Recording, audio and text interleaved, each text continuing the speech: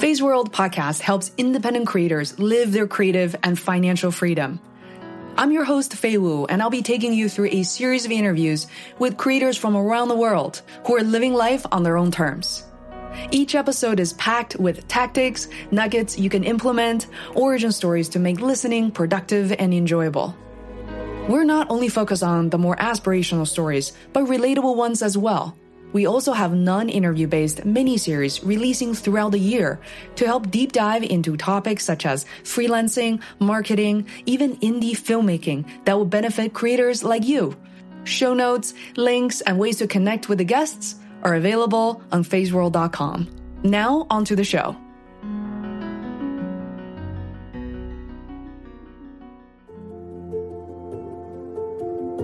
Hey guys, this is Fei Wu again, and thank you so much for listening to the Phase World podcast. This is our original creation of Phase World, started in October 2014. And guess what?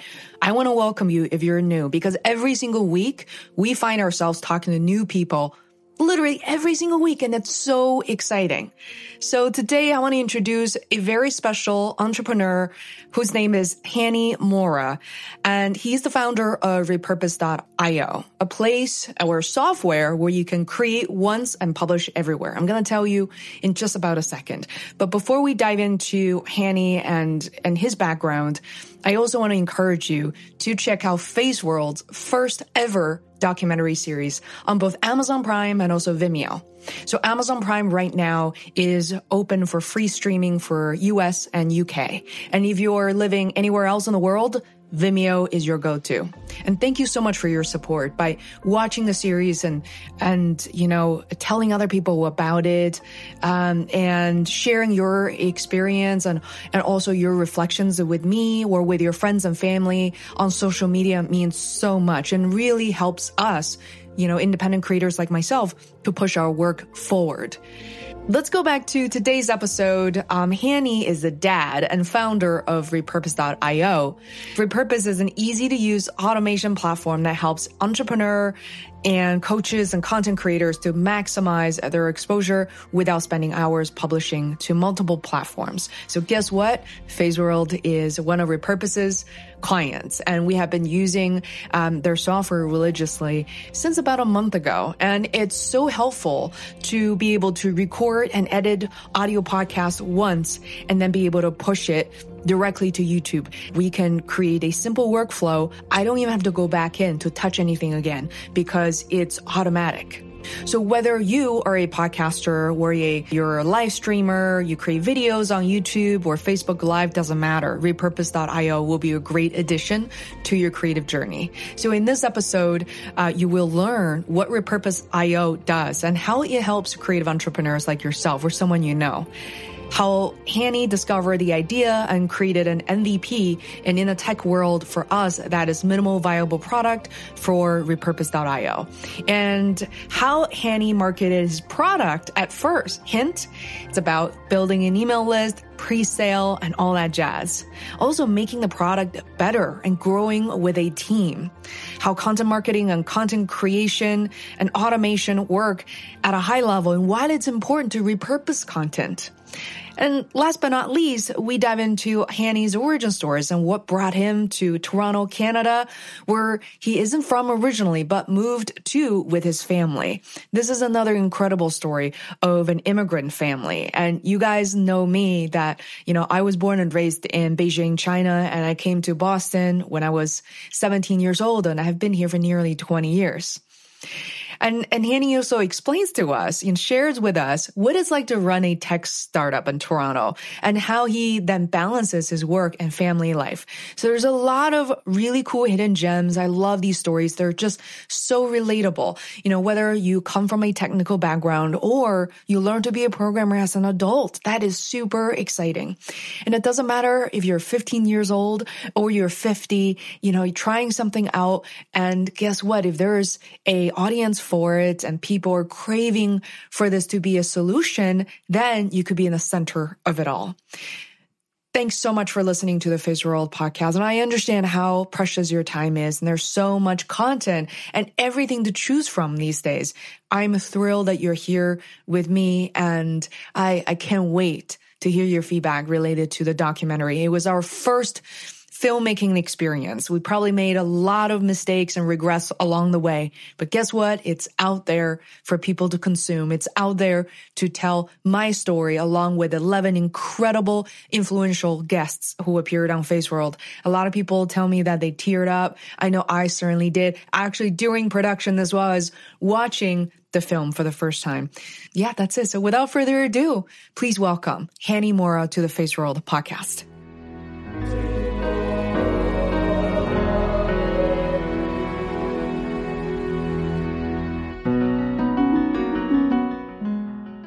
Hanny Mora, thanks so much for joining me on FaceWorld.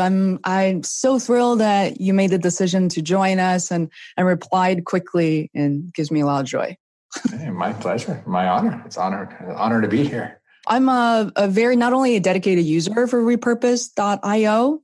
I couldn't believe it. Literally, this is how I stumbled upon This Is My Story, which I know that as a creator founder, you're like, how did you discover the podcast? It's crazy. So as a podcaster for a while, people were debating whether we should push our, audio content onto YouTube. And about 2 months ago, I started taking YouTube very seriously. And I said to myself, wow, we really should do this. And how do we do this? And I remember just how to repurpose podcast content for YouTube, and your website showed up. And I was very skeptical because I felt like I was very in tune with what's available, but somehow I didn't really find one very quickly. And I downloaded that night. I subscribed right away.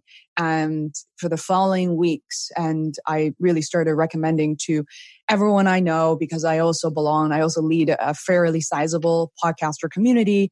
And nice. Yeah, the moment I look at somebody using a static image, I'm like, what are you doing? Like, this is what you need to subscribe to and check it out. That's awesome. No, it's always good to know. Like, I'm always curious how do people find out about it? Word of mouth, Google searches. So it's awesome. Yeah, I know we rank pretty well for podcast to YouTube. When you search for that, our videos come up, our website comes up. So I guess our SEO part is working really well. That's good to know. Yeah. And I looked on LinkedIn and I thought this was this new thing, but realized that you've been running the company since 2016. So could you tell us a bit about sort of the context and history of how repurpose.io came about? Yeah, so let's jump back to maybe 2014 really quick. I had this itch. I'm a software engineer, so I've been managing projects. That's kind of what I do for my day job. And then I got this itch to create something of my own. Right? I wanted to create something. I didn't know what it was, but I knew I love video. I've been blogging about video for the past 2-3 years. Long story short, one day it just hit me. I'm like, I got to make a tool for software for video people. And that's all I knew. I didn't know what it was. That's all I knew. And then just kind of let it marinate there. And then I kind of solved my own problem with my blogging. What was I doing regularly that I could automate? So my first software back in probably 2014 or 13 or 14 was to take YouTube videos and put them on your blog. That was my first WordPress plugin that I created. I got some help to create it, hired a contractor, worked out the details. But that's how I got into that kind of entrepreneurial spirit. I was like, I wanted to solve my own problem. I got it out to a few people through my network, etc.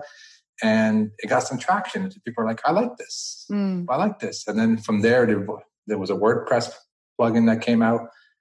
We released similar idea, pushes podcasts to your website. Because one of our customers said, hey, you're doing this for YouTube, can you do it for our podcast? So we did that about 6 months later. And then about 6 months later, they said, hey, can you take Facebook Lives and put them on our blog? So customers kept asking, what else can you do from WordPress? So that's how I get started. But the cool thing is, after around 2016, people were asking, okay, great, you're pulling all our content, repurposing it as blog posts, YouTube videos, podcasts, Facebook Live. But can you go from one platform to the other? Like not the blog, send it from YouTube podcast to YouTube or Facebook Live to YouTube. And I'm like, I like that. I kind of let it marinate. And then more and more people kept asking. And that's how Repurpose was born. It was customer feedback from the existing customers using our WordPress plugins, wanting the extra step to go further and do more. Well, speaking of which, I just saw a new pop-up when I logged into Repurpose. Like now you can, I didn't pay close attention, but was it repurposing video content to LinkedIn as well? Yeah, we just released that maybe 3 weeks ago, 3 weeks ago. So now you can publish, Repurpose can upload directly to LinkedIn, to your LinkedIn page. That's kind of the only limitation right now. Mm-hmm. So you got to start a company page, but it's all good. Eventually we'll be able to publish to your LinkedIn feed. But the whole idea of Repurpose is to be able to automate the uploading process to different social platforms, and also resizing it, converting it from audio to video, from video to video with captions or square, vertical, whatever you want. That's ideal for the platform you're trying to publish to. Mm-hmm. Just based on how you made this happen, what I love about your company and your approach, and this partly was my own assumption before reaching out to you, because I honestly had no idea how you think. Largely it was my guess to say, is this person the right fit for the podcast? And there's something so profound that I love about the way you approach your work, which is I realize you're someone who ships very often and, someone who doesn't just wait until something is just perfect and you have approval from everyone. I'm a big fan, not just a big fan. I follow Seth Godin's work for decades now. And that's kind of the potential I was seeing. So it sounds to me, and correct me if I'm wrong, that this was an idea where people started asking you and you start putting together prototypes and MVPs, and it worked even better. When was that kind of pivotal moment for you to say, wow, I really want to productize this thing and this is how I'm going to charge? Because a lot of people kind of are struggling. A lot of people I know don't know where that point happens and how. Yeah. So to me, when I first launched my first tool, 2014, I had no idea what I was doing. I built basically a prototype. I had this big vision and I said, I'm going to build this piece, just the basic, what's the core function? Like what's the minimum MVP? Like what's the basic, most minimal feature? I built that. I showed it to actually somebody who I was helping launch his podcast at the time. Anyway, long story short was like, I built that piece. I showed it to some people. They loved it. They said, let's go to market with this. If we just add a few bells and whistles around it. And then we launched a beta group. So that was key, I think, in the beginning. Launched a small beta group, 20 people, filled up quickly. They used it, which was key. Because a lot of beta users just, they sign up and they never use it. So the fact they used it and the fact that they started giving feedback, said, okay, we have a product now. Because we have a few beta users. And then we got it out. So that process, probably month of 3 weeks, 4 weeks of beta testing, and then a couple more weeks to get it out. So very short sprints or very short windows of time where we wanted to get stuff out. And then I had a whole list of things I wanted to do with the WordPress plugin, but it didn't matter. To me, those are all nice things I wanted. But so once we got it out, we heard from what customers wanted, and then we added those first. With Repurpose, so those were the WordPress plugins, like way back. Every year we build more software. We got more experience. We know we're more comfortable. So the thing I learned with Repurpose was, I followed the same track. I said, okay, what's the most basic function that we want? We want to take an audio into a video. And that's all Repurpose did. There's two features it did. It did audio to video, and then it did Facebook Live to YouTube. It took a Facebook Live and put it on YouTube. Those two things, and that's it. Mm-hmm. And we got it out. I launched it to my existing customers first. I didn't go public with it. I went out and say, you guys are already customers of my WordPress plugins. You love it. Here's some more automation. And I asked people to prepay. I asked them to prepay. It wasn't built yet, but from November, and it didn't launch until April, but we sold it in November. If you buy now, in 6 months, you'll gain access. You put down $150 or something, like, you'll get your money back if you don't like it when it comes out, but commit some money now. And that was a way of testing if people are willing to pay for this tool. So smart. And it was to our existing customers who already had that know, like, trust factor. So we weren't trying to pitch it to anybody new. People knew our products. People knew who I was. I did a webinar. We got, I think, 20 people to sign up on that webinar. And very quickly, probably filled. Very quickly, yeah. They're like, oh yeah, I trust you. I bought your software before. It's a no-brainer. And then there was a refund. If you didn't like it, and when it got released in April or March, if you didn't like it, you get that money back. So there was no risk to the people who signed up. But that was my way of saying, hey, are people willing to pay for it? and B, start getting feedback. Like once, because they started using it on January, February, and giving us some good feedback on what's broken, what's not working, what could be better.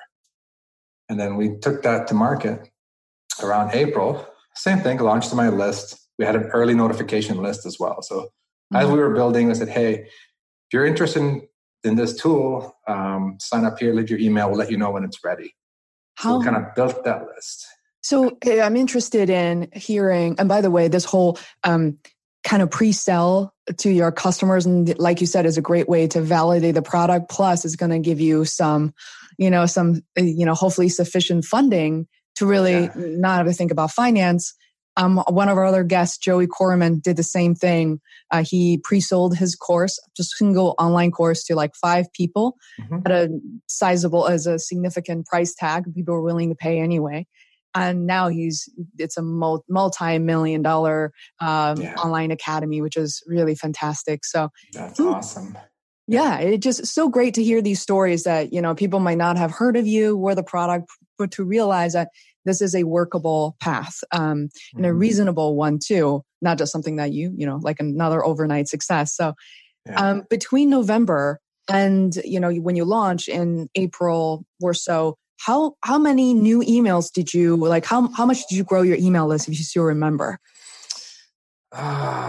We didn't have a huge email list. I mean, it was kind of an ongoing process. So November is when, actually the email list went up before November. So November was around the webinar when I said, okay, now we're selling this, pre-selling this in November. But I've already started building the list before that through Facebook groups with people who I knew who teach about podcasting, and just went through my own network and say, hey, my own list and then also my own network. Do you mind promoting this? Nothing to buy, something that they're interested in. I made a little video and I said, hey, just leave your email. We'll let you know when it's ready. I can't remember. We didn't have a huge list. Maybe a couple hundred people on there. Okay. Maybe like close to 500 people, I would say, sign up for the early notification list.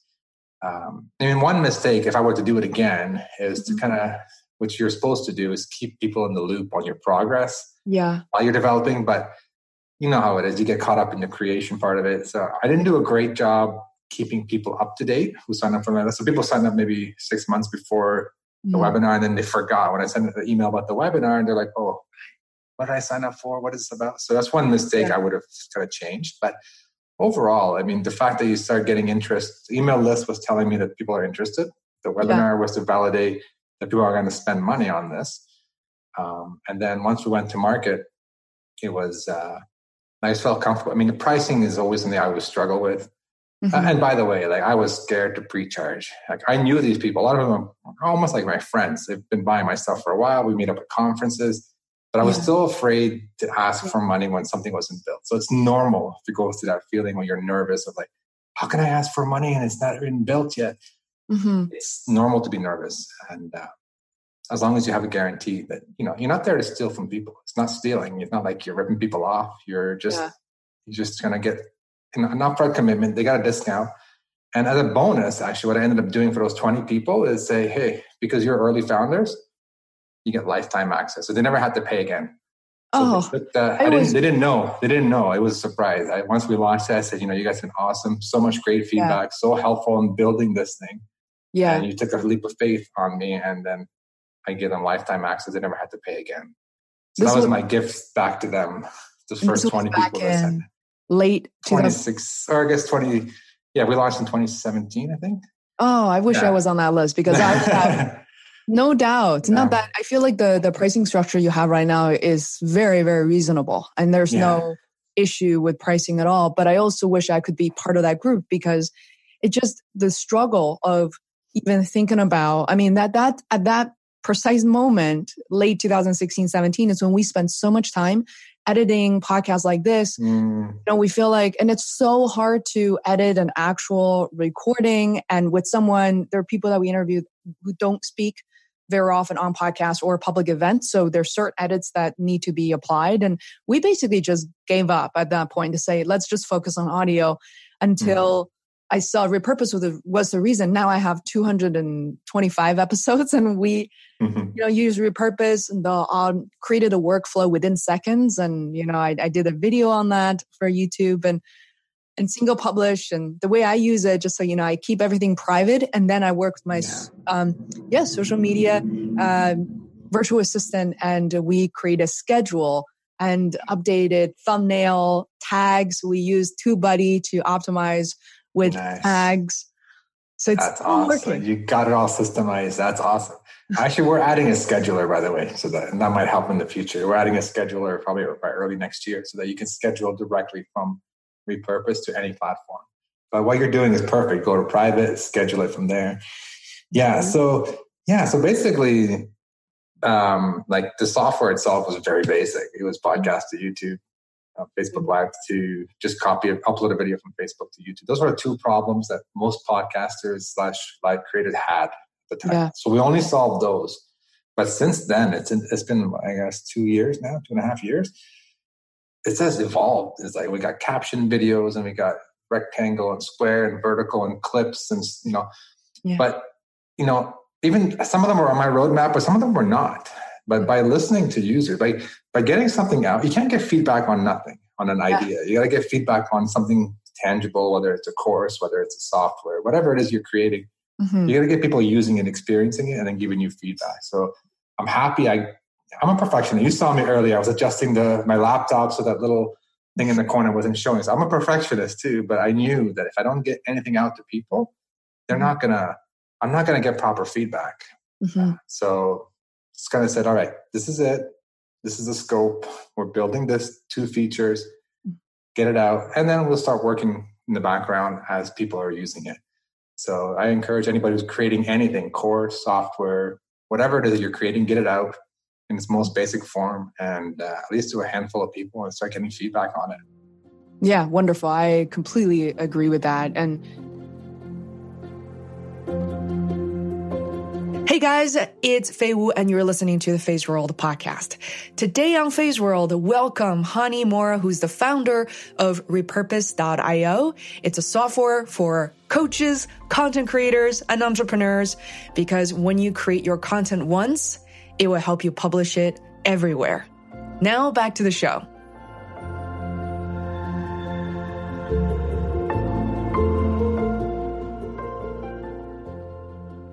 Could be the smallest thing possible. And you learn so much by talking to people and you can make tweaks and adjustments as opposed to just like dreaming up in your head and start spinning out of control as a creator, which is the easiest thing to do. Oh yeah.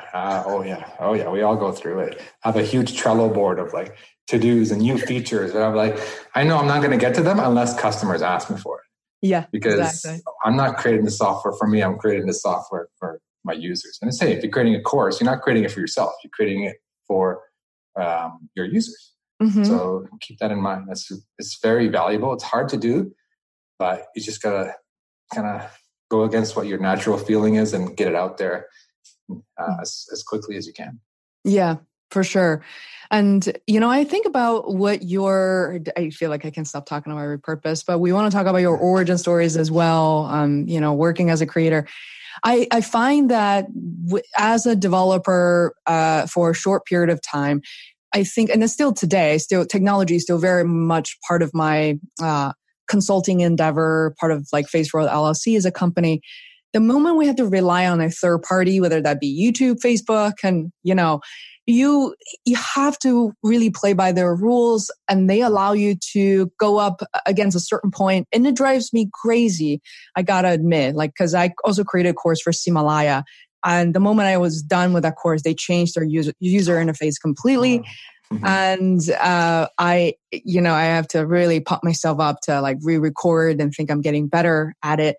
But like, what are some of the struggles that you have, and without getting into like obviously the nitty-gritty technical details, like how do you balance that? What you said about platforms is very it's been very obvious in the past year or so, ever since that Facebook issue where everything leaked out like last April. Yeah. Overnight, they literally shut down. They said, okay, no developer, no third-party app can access Facebook groups anymore. Like overnight. And my customers are screaming at me, hey, I want to publish to the group. This was working yesterday. Why isn't it working today? Yeah. Facebook just took it away. So they had to force everyone to reapply. So imagine thousands of apps out there reapplying for permissions. We were in the queue for months. But you have to manage that with your customers. You have to explain to them, we put notices in the software. This is something that's out of our control. You can still do this, this, and this, but we cannot do this because Facebook's not allowing us. Mm-hmm. All good.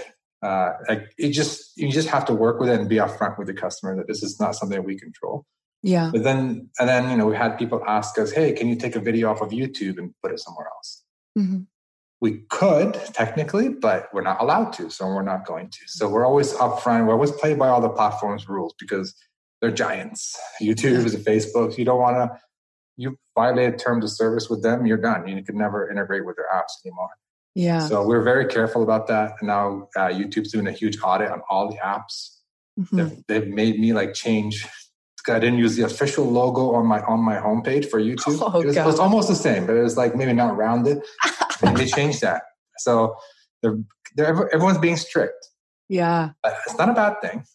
We're just playing by the rules. So we play by the rules very, very carefully. But it's a balance because you have to manage your customers and you have to obviously respect the platform. So we're always stay within the rules.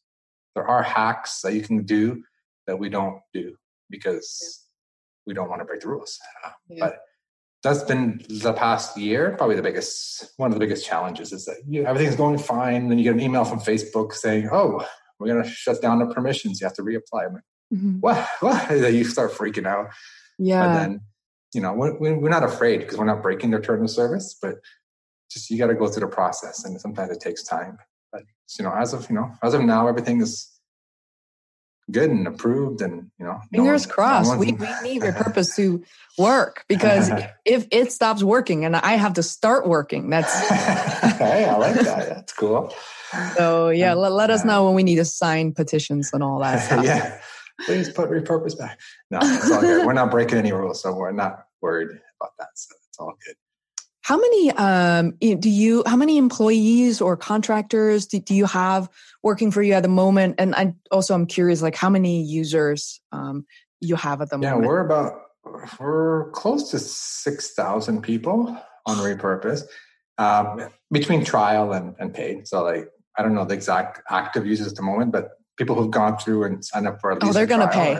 Yeah, so we're it's almost 6,000, which is kind of blows my mind a little bit.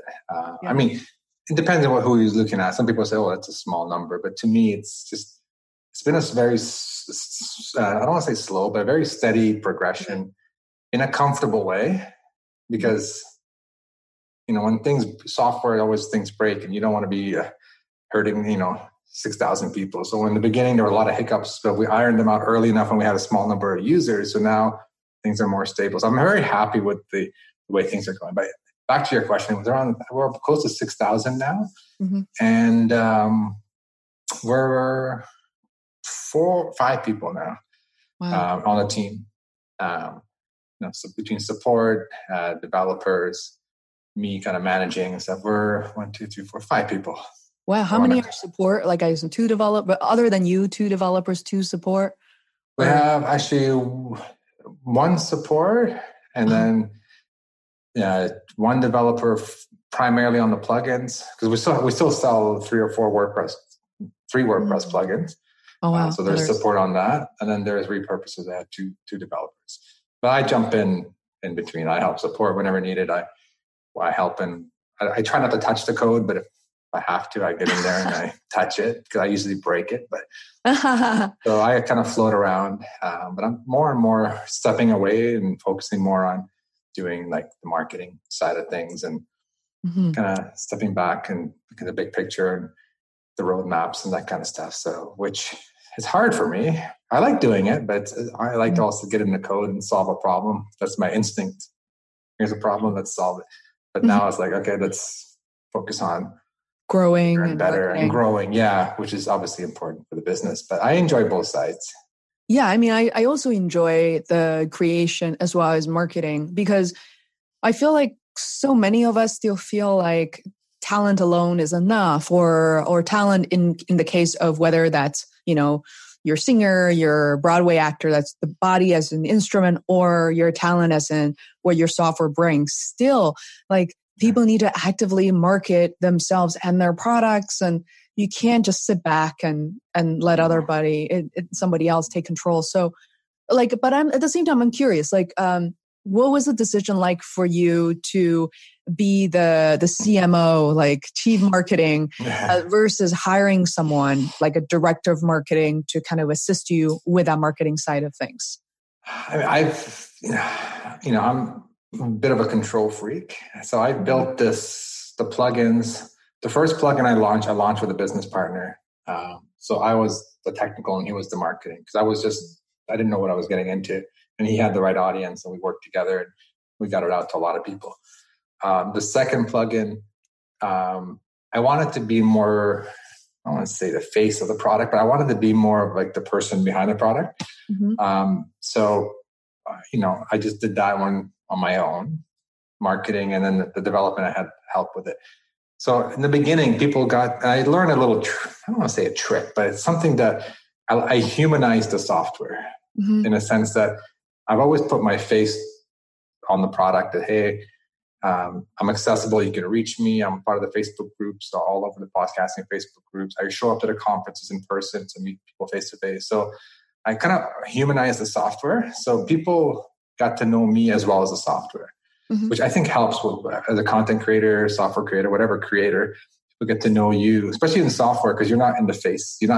There's no video or anything, right? It's software. So anyway, I humanized it. People got to know me. So I became almost attached to the brand early on, mm-hmm. which I think helped me as we went around and grew more and more software and then launched Repurpose. People, oh, you're the guy from the WordPress plugin that did this one. I like that. I'm going to check this out too. Oh, yeah.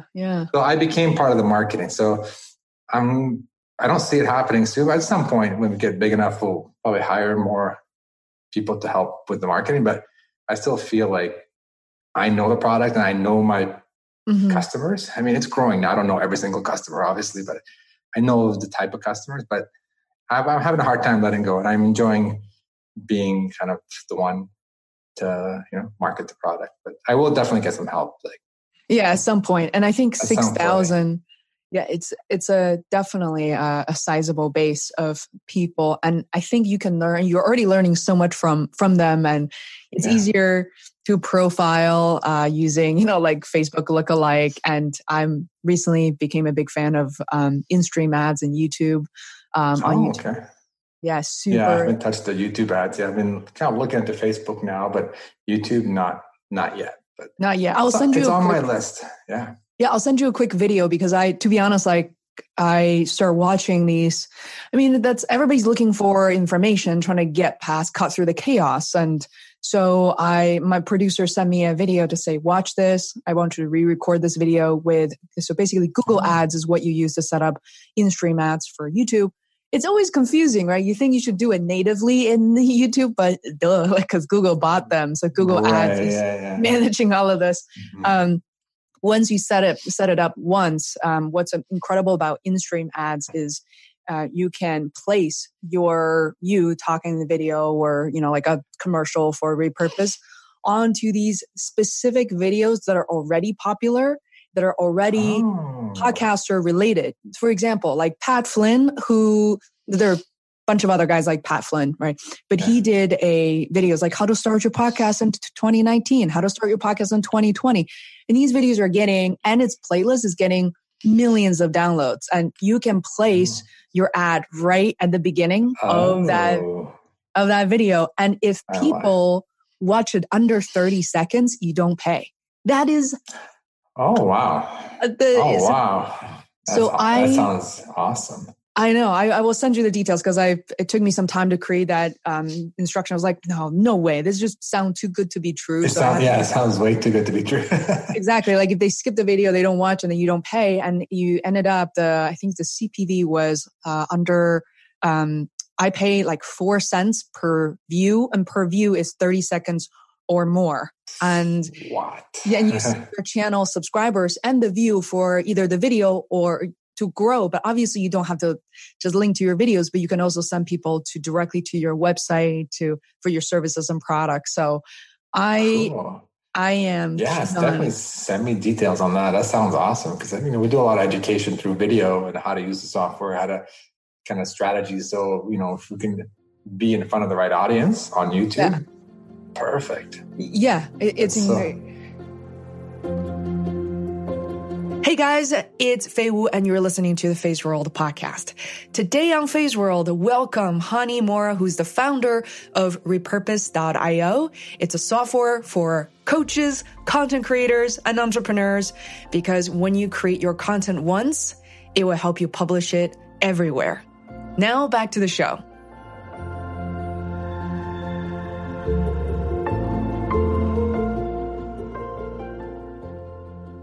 Speaking of, I want to put my repurposed videos in front of the right audience as well, because, speaking of which, even though I'm not a marketer for you, but I sort of am, because I signed up for an affiliate marketing with Repurpose and kind of spread the word. And I want to see, how all that works together. So I want to hear about your journey. And, as before we started the show, because of who I am, I didn't really grow up here in Boston. I grew up in Beijing, moved here about 20 years ago, and this is my second home.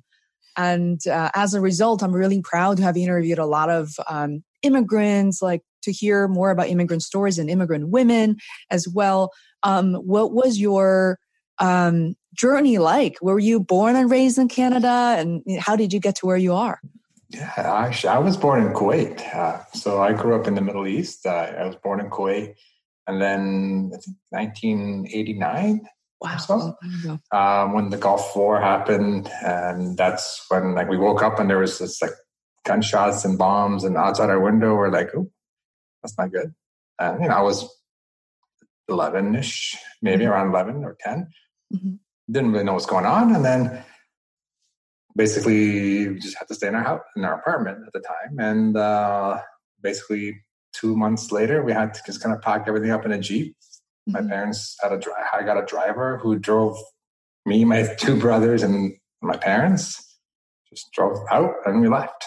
And we crossed the border, and then we ended up coming to the U.S. to stay with my dad's brother, my uncle.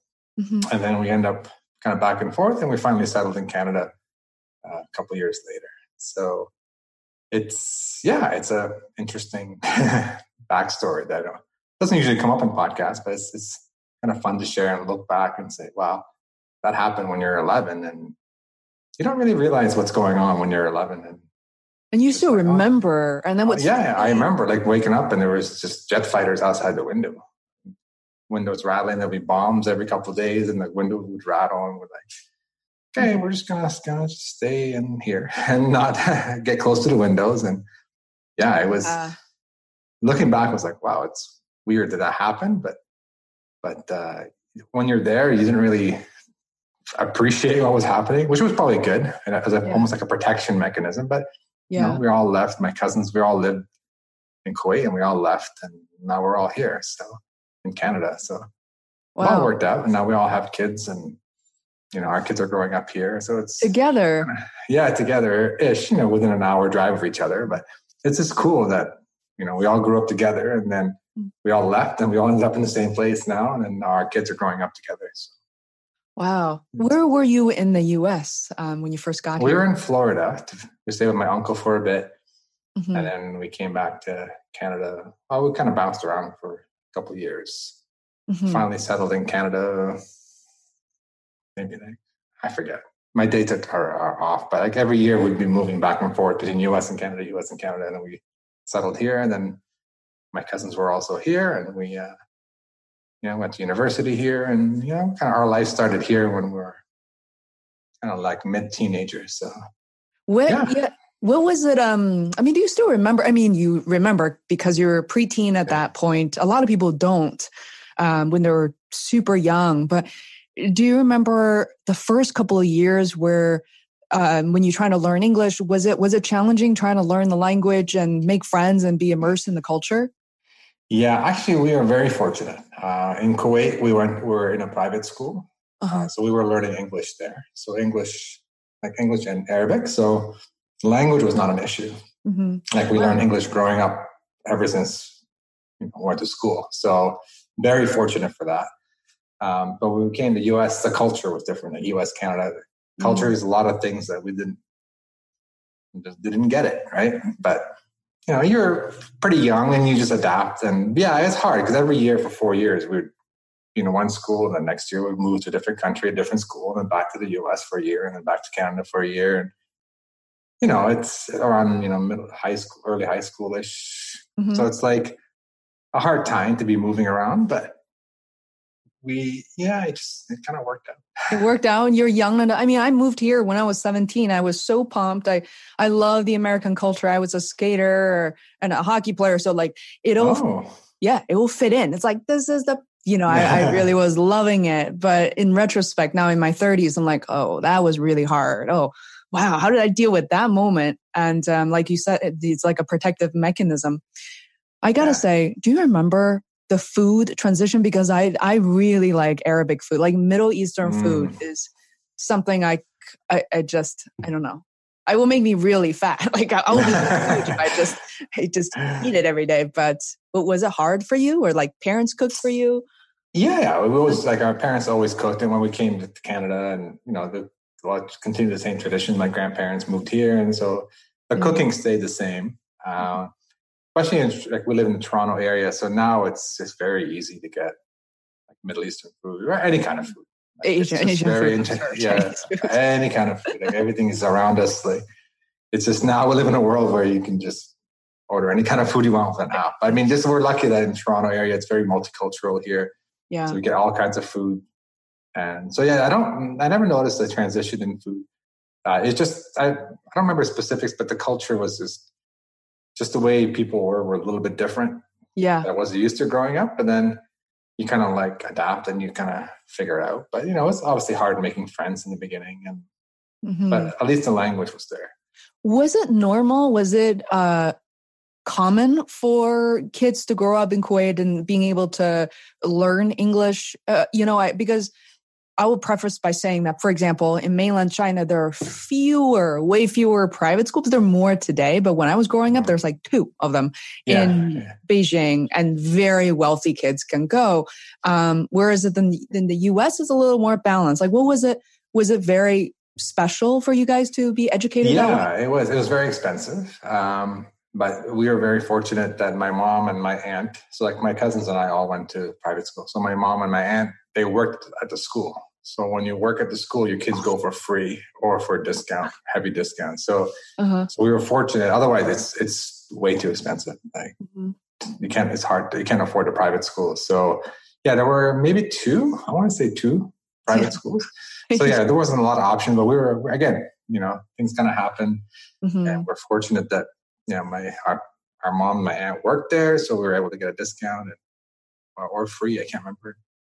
Doesn't matter. We were fortunate enough to be able to go to private school because it kind of helped us adapt a lot quicker when we moved to Canada.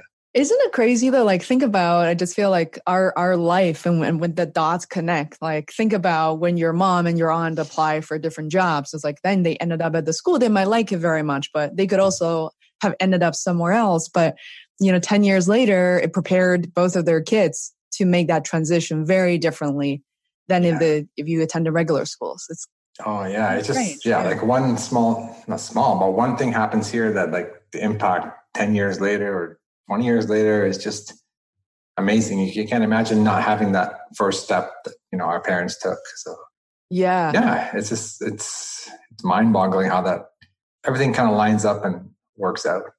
Yeah, for sure.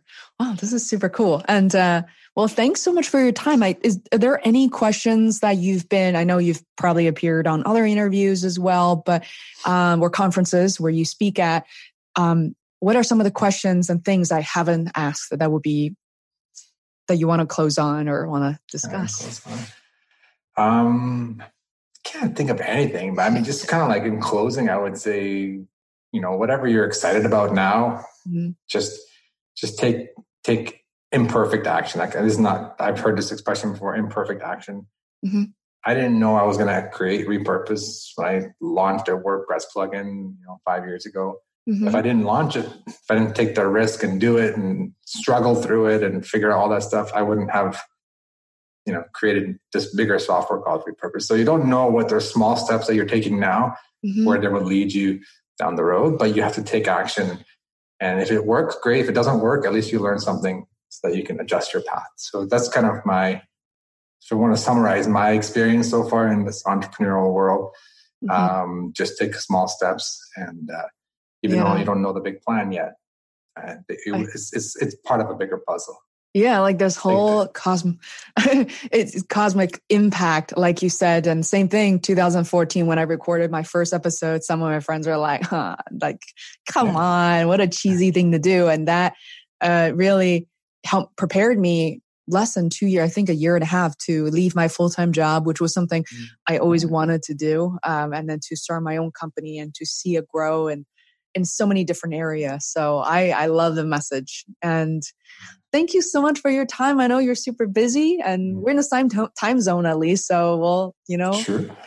Yeah. It's my pleasure. Thanks for having me. It's been fun. It's been a lot of fun and I appreciate the opportunity. For sure. So awesome. So what are you going to do for the rest of the day?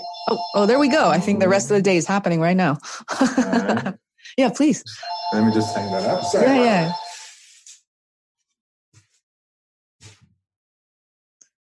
Okay. So funny. Perfect timing. Yeah.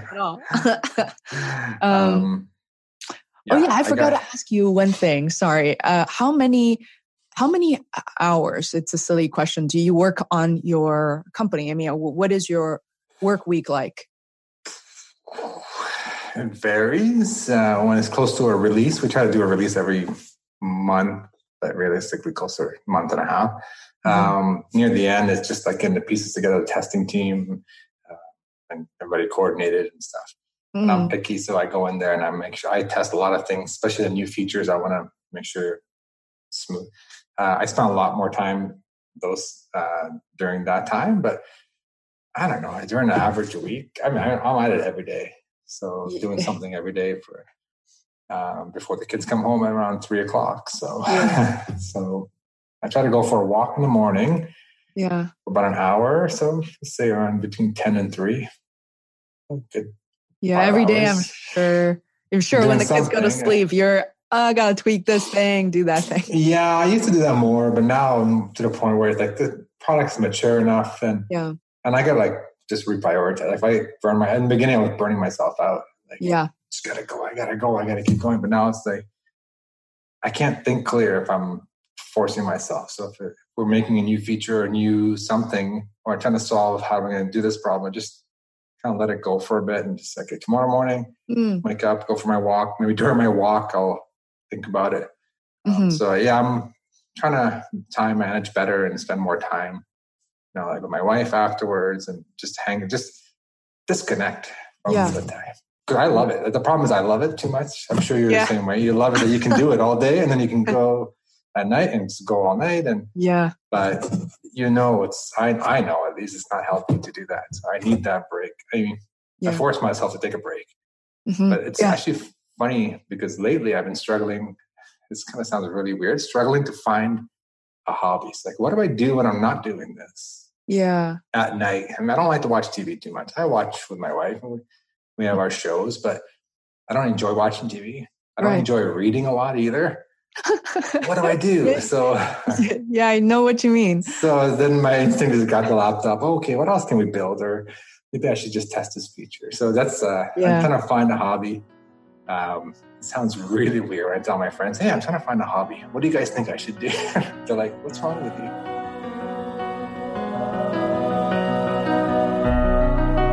This episode of the Face World podcast is brought to you by Face World LLC, our marketing service agency created for independent creators and businesses.